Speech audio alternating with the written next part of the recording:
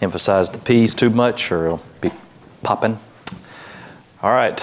I want to invite you to take your Bible and turn with me to 2 Samuel 15. Book of 2 Samuel chapter 15. If you're looking in the Pew Bible, you ought to find it on page 339.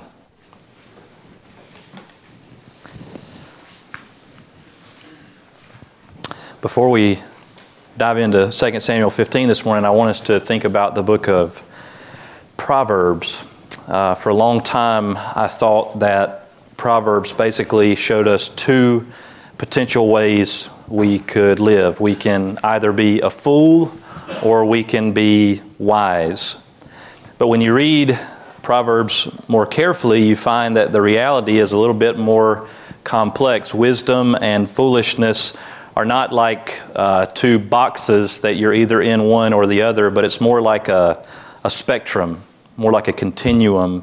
We're always moving in one direction or the other. We're either moving toward wisdom or toward foolishness, which means that there are different degrees of wisdom and different degrees of foolishness. I want to give you an example. This is from Proverbs 26, verse 12. It says, "Do you see a man who is wise in his own eyes?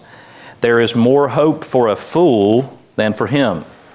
In other words, there's something worse than being your average, everyday, run-of-the-mill fool. It is being a fool who is wise in his own eyes. That kind of fool does not realize or refuses to acknowledge that he is unwise. And so he shuts himself off from wisdom because he does not think he needs it. He scoffs at wisdom.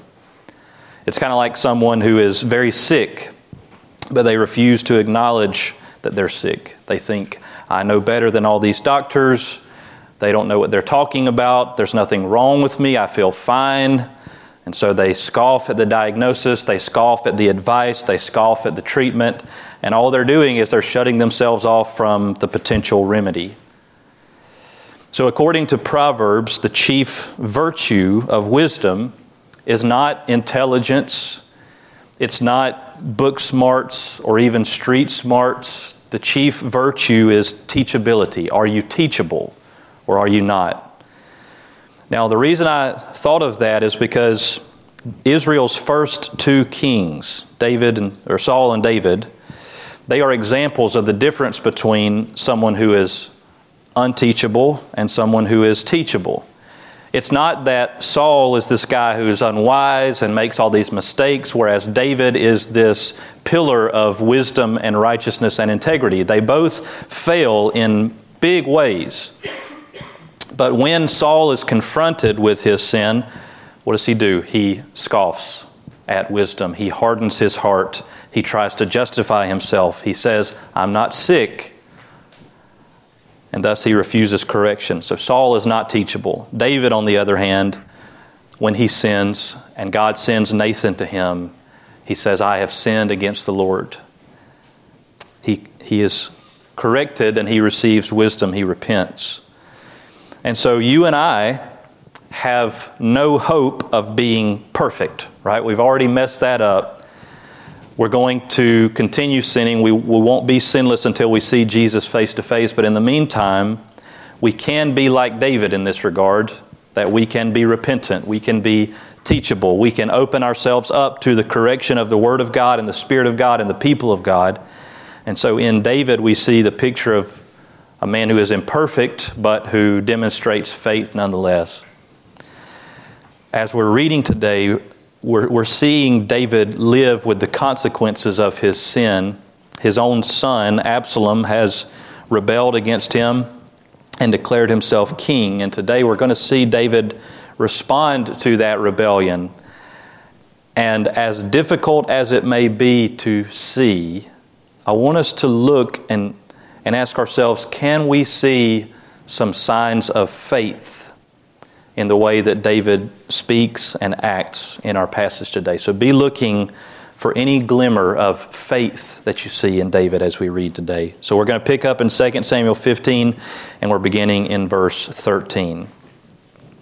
And a messenger came to David, saying, the hearts of the men of Israel have gone after Absalom. Then David said to all his servants who were with him at Jerusalem, arise and let us flee, or else there will be no escape for us from Absalom. Go quickly, lest he overtake us quickly and bring down ruin on us and strike the city with the edge of the sword." And the king's servants said to the king, "Behold, your servants are ready to do whatever my lord the king decides." So the king went out and all his household after him, and the king left 10 concubines to keep the house. And the king went out and all the people after him, and they halted at the last house. And all his servants passed by him, and all the Kerethites and all the Pelethites and all the 600 Gittites who had followed him from Gath passed on before the king. Then the king said to Ittai the Gittite, "Why do you also go with us? Go back and stay with the king, for you are a foreigner and also an exile from your home. You came only yesterday, and shall I today make you wander about with us, since I go I know not where?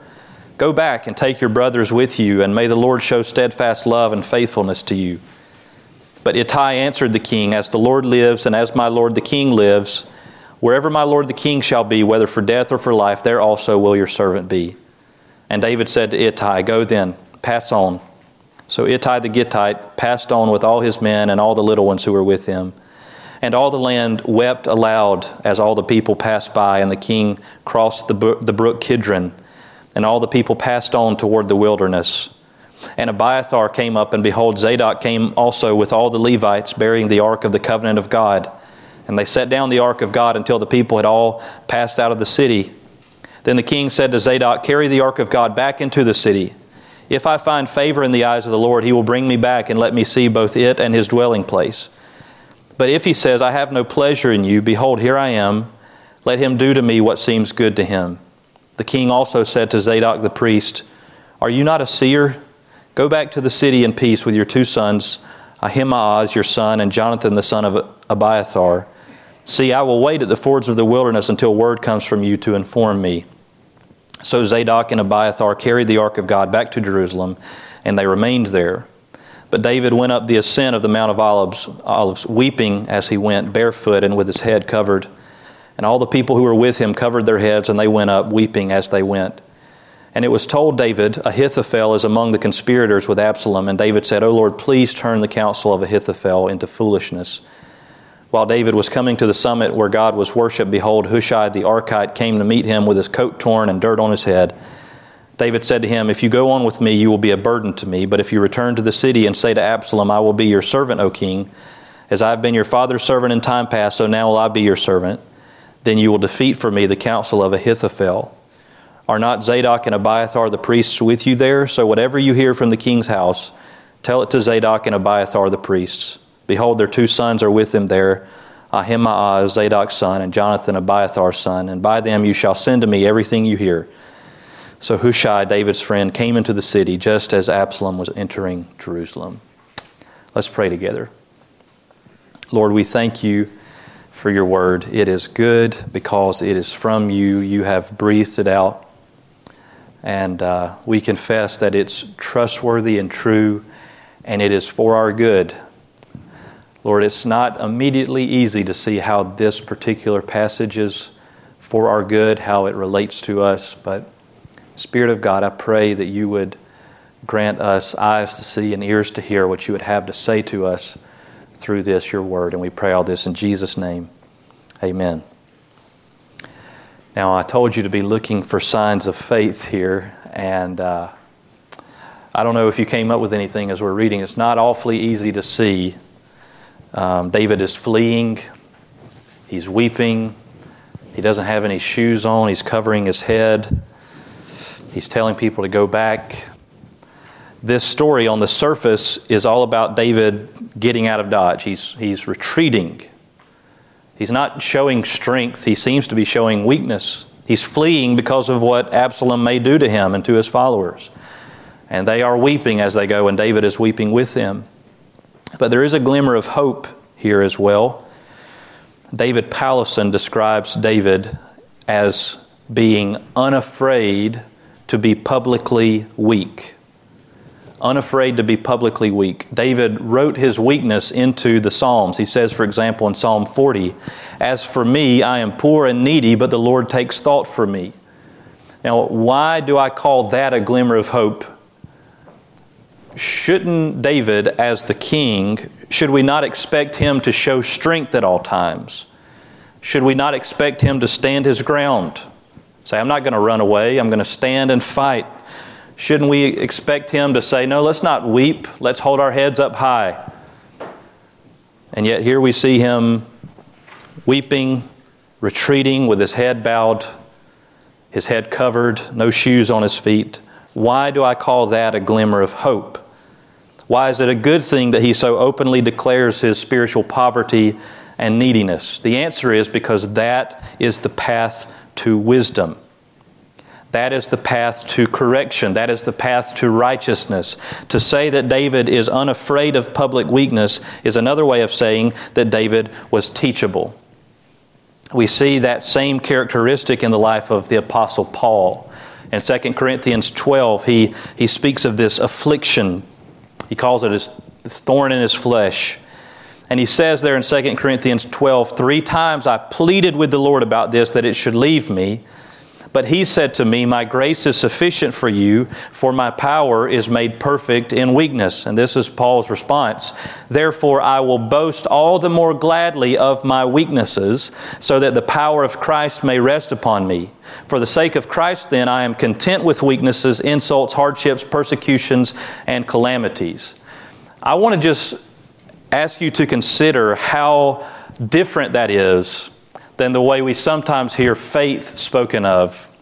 Sometimes we hear faith spoken of as claiming the victory or something along those lines. And what Paul says is, God has afflicted me. He has put this weakness upon me. And not only am I content with it, but I am glad because of it. And not only am I glad, but I'm going to talk about it. I'm going to boast all the more gladly in my weaknesses. Paul was unafraid to be publicly weak.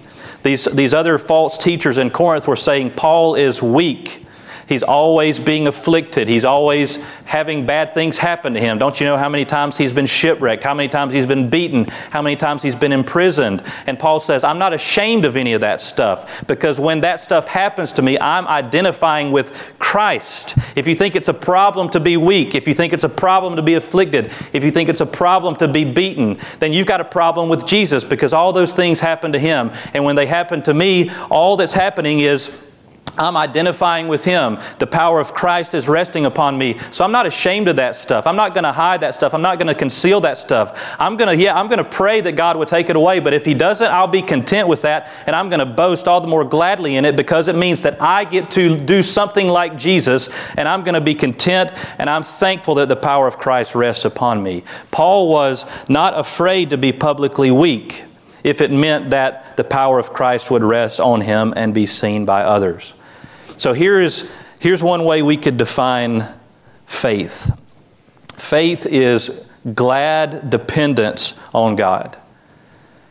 It's glad dependence on God. Paul says, I will boast all the more gladly in my weaknesses. Faith is dependence because it means that I admit my weakness, I admit my neediness, and it's glad dependence because it means that I am happy to be seen as weak if the strength of Christ is seen in me. And so I want us to take that definition and go back here to 2 Samuel 15 and ask, can we see that in the life of David? Can we see some glimpses of this glad dependence on God? And I believe the answer is yes. And I want to show you there are at least 5 characteristics of this kind of faith here in 2 Samuel 15. First, faith is spurred on by others. Faith is spurred on by others. So, in this passage, there are all these snapshots of David interacting with different people as they flee Jerusalem. In verses 18 through 23, we see him talking with a man named Ittai. Ittai seems to have been a kind of spokesman for 600 Gittites, a.k.a. people from Gath. Now, why is Gath significant? Because it was the hometown of a fellow you've probably heard of by the name of Goliath. Goliath is that giant that David killed back in 1 Samuel 16. It's the thing that kind of put David on the map, if you will. A lot of time has passed since then, and we don't know why or how, but for some reason at least 600 men and their families had defected to David. They had come to him to take asylum with him. And so the point is, these are Philistines. These are foreigners who had defected to David and come under his kingship. And David does not treat them as enemies. He receives them. In fact, he seems to feel guilty that they've come to him at a time when he's being run out of Jerusalem. He says to Ittai in verse 20, "You came only yesterday, and shall I today make you wander about with us? Since I go, I know not where. Go back and take your brothers with you, and may the Lord show steadfast love and faithfulness to you." He's trying to give Ittai a way out. Listen, you've walked into a bad situation here, and I would not hold it against you at all if you decided to go home, and I will bless you and pray that the Lord would show steadfast love and faithfulness to you. Ittai's response, however, must surely have been encouraging to David. Look at verse 21. "But Ittai answered the king, As the Lord lives, and as my lord the king lives, wherever my lord the king shall be, whether for death or for life, there also will your servant be." David, we are going to follow you. Whether it's in life or death, we are with you. It's striking that Ittai, who is a foreigner, is the one who demonstrates faithfulness to God, while there are many Israelites who are engaging in treason. Dale Ralph Davis describes Ittai as an island of faithfulness in a sea of treachery. An island of faithfulness in a sea of treachery. Ittai is a gift from God, given to David at a strategic moment of tremendous discouragement and uncertainty in order to sustain David's faith.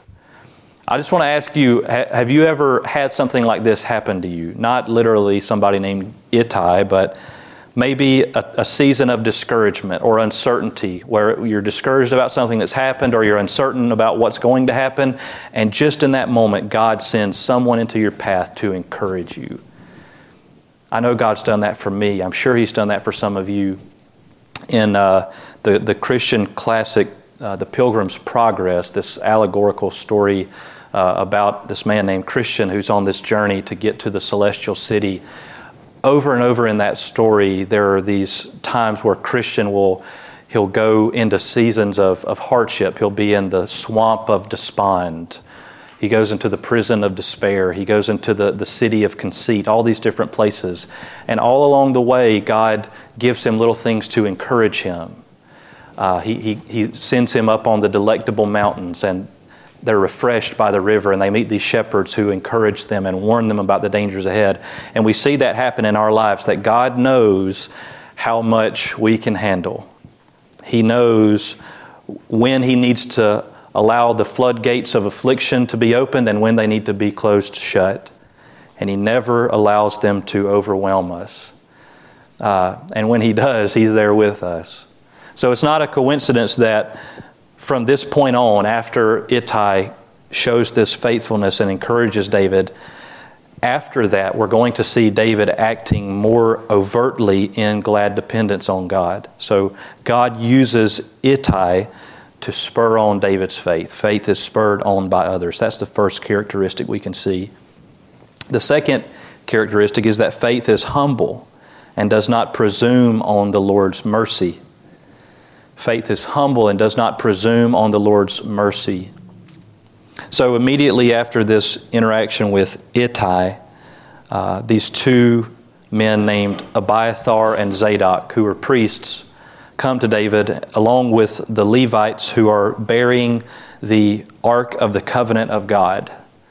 Now the Israelites have been tempted at times to treat the Ark kind of like this magical token that guaranteed success. And you can imagine where that would be tempting to David to say, yes, let's have the ark with us. Well, it'll keep us safe.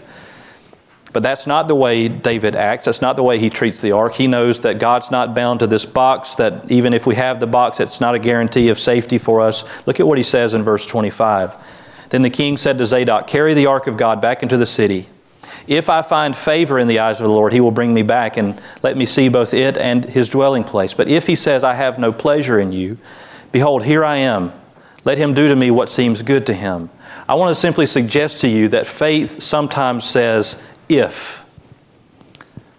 We think of faith as this thing that's absolutely certain, where I'm claiming this, I know this to be the case, and sometimes faith says, I don't know. Faith says, if this happens, or if that happens, I don't know. But what I know is that the Lord is good, and if I find favor in His eyes, He'll bring me back, and if not, then let Him do what seems good to Him.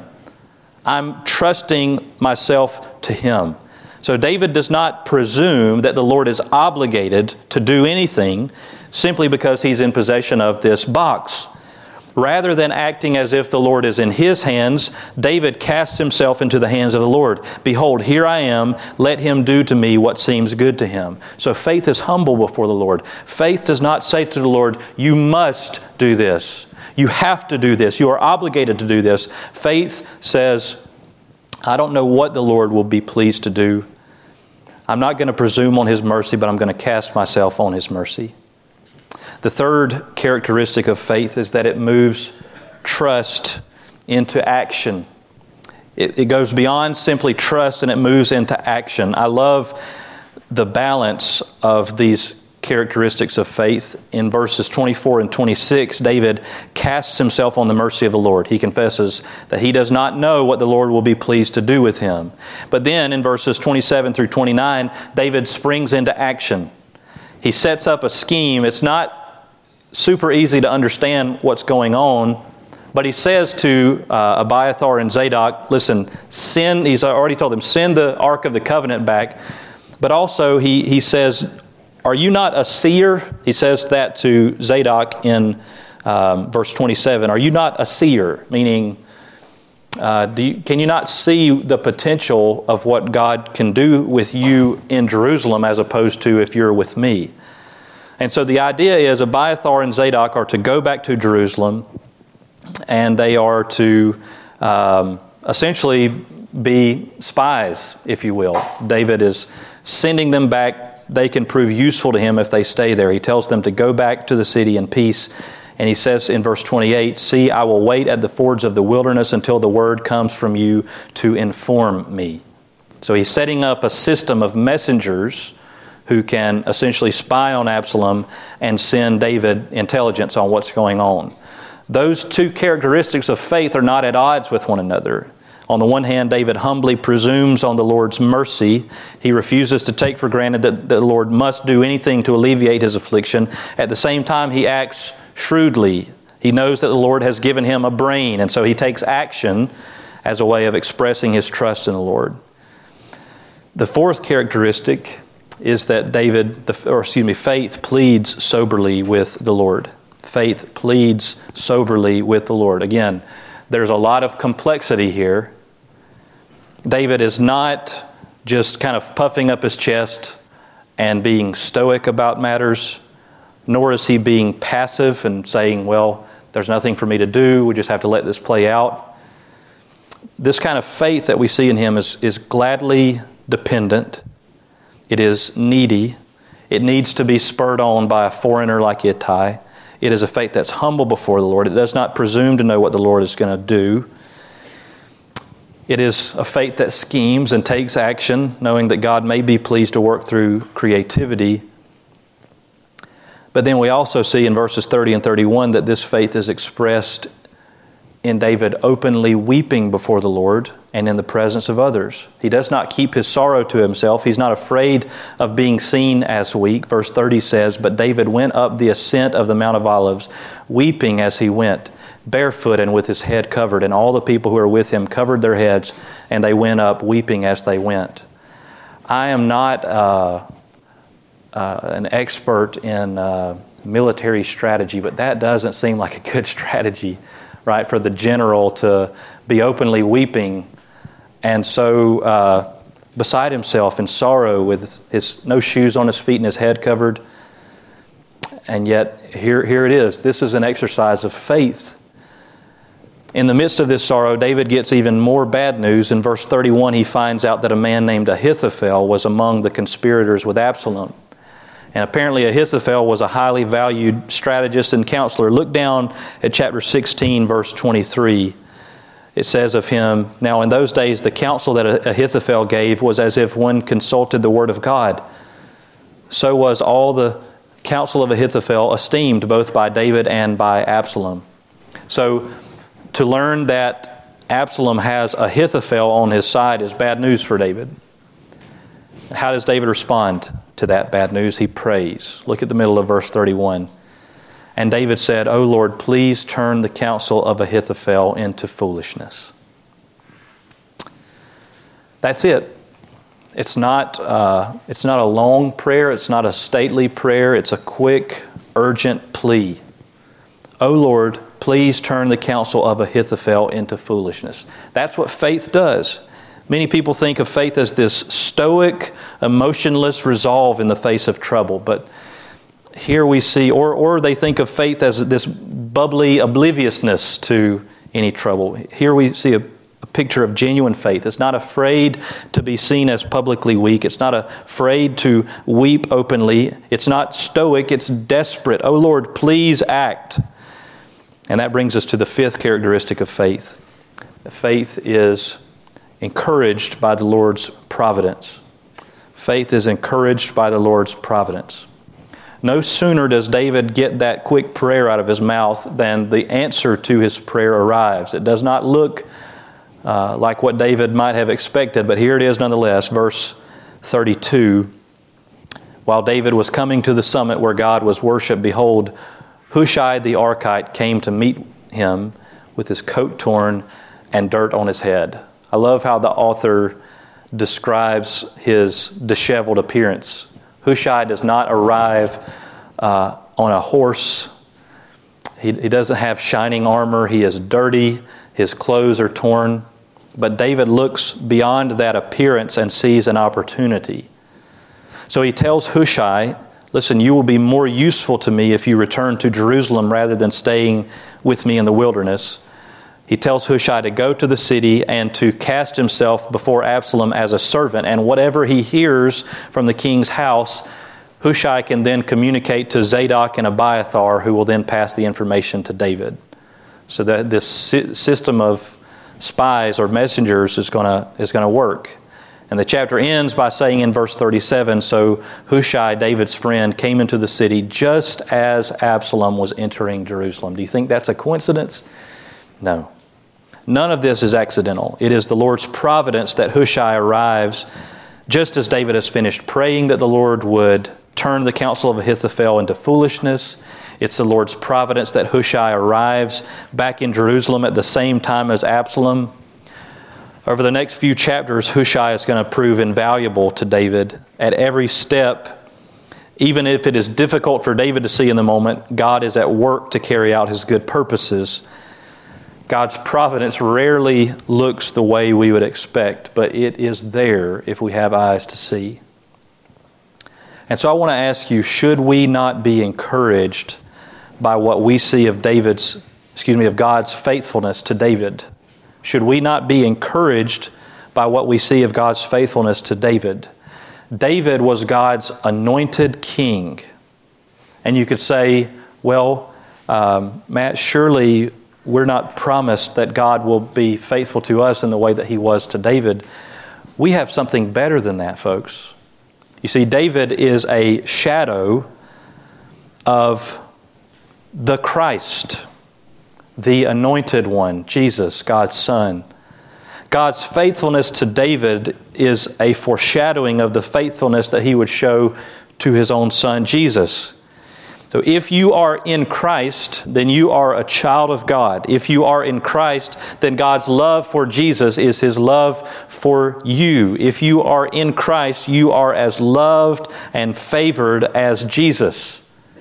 He who did not spare his own Son, but gave him up for us all, how will he not also with him graciously give us all things? God's faithfulness to David was a shadow of his faithfulness to you if you are in Christ. I want us to look at our own lives and ask, am I characterized by this kind of faith? Am I characterized by the kind of faith that I see in David? It's not perfect faith, but it is glad dependence on God. Faith is not about perfection. It's not about having it all together. Often our faith, like David's, needs to be spurred on by others. At times we take the Lord's mercy for granted rather than humbling ourselves before Him. At times we think that He owes us something. Often we face situations where honestly we don't know exactly what to do. We don't always feel triumphant. We often feel like failures. Yet faith can be present in the midst of all that. And genuine faith means that we don't constantly look at the quality of our faith. It means that we look at the quality of our Savior. That's what genuine faith is. It doesn't constantly turn in and ask, well, is my faith good enough? Genuine faith says, I'm going to look and see that Jesus is good enough. We're not saved by the perfection of our faith. We're saved by the perfection of Jesus. We're not saved by the sincerity of our faith. We're saved by the sacrifice of Jesus in our place. We're not saved by the strength of our faith, but by the power of His death and resurrection. So look to Him. Cast yourself on His mercy. Plead with Him. Don't be afraid of appearing weak if it means that His strength is displayed in your life. Gladly depend on Him.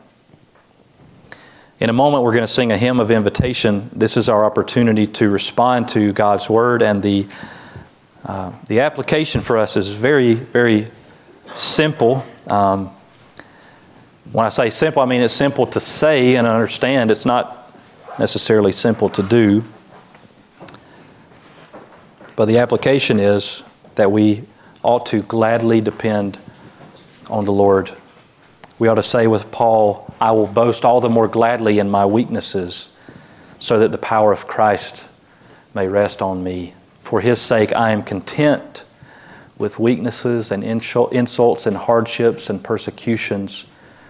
For when I am weak, then I am strong. I'm going to be standing at the head of this aisle. I'd love to speak with you or pray with you this morning. The altar's open if you'd like to come and pray. Let's pray together. Lord, we thank You, Lord Jesus, for Your faithfulness to us. We thank You for the truth that we sang earlier, that grace taught my heart to fear, and grace my fears relieved. How precious did that grace appear the hour I first believed. So Lord, we look to the past and we see Your faithfulness. We see how You opened our eyes to behold the beauty of Your grace. And Lord, we also look to the future. The Lord has promised good to me. His word my hope secures. He will my shield and portion be as long as life endures. So Lord, whether it is guilt because of past sins or whether it is fear of future uncertainties, I pray, God, that You would impress upon us Your grace and Your power and Your mercy. Lord, help us to look to You and gladly depend on You. And that, God, we would not, in this moment, try to appear strong, but that we would be content with weakness in order to exalt Your strength and Your mercy. God, now help us as we respond. Help us to respond rightly by repenting and trusting in Your Son, Jesus. And we pray all this in His name. Amen. Let's stand and sing together.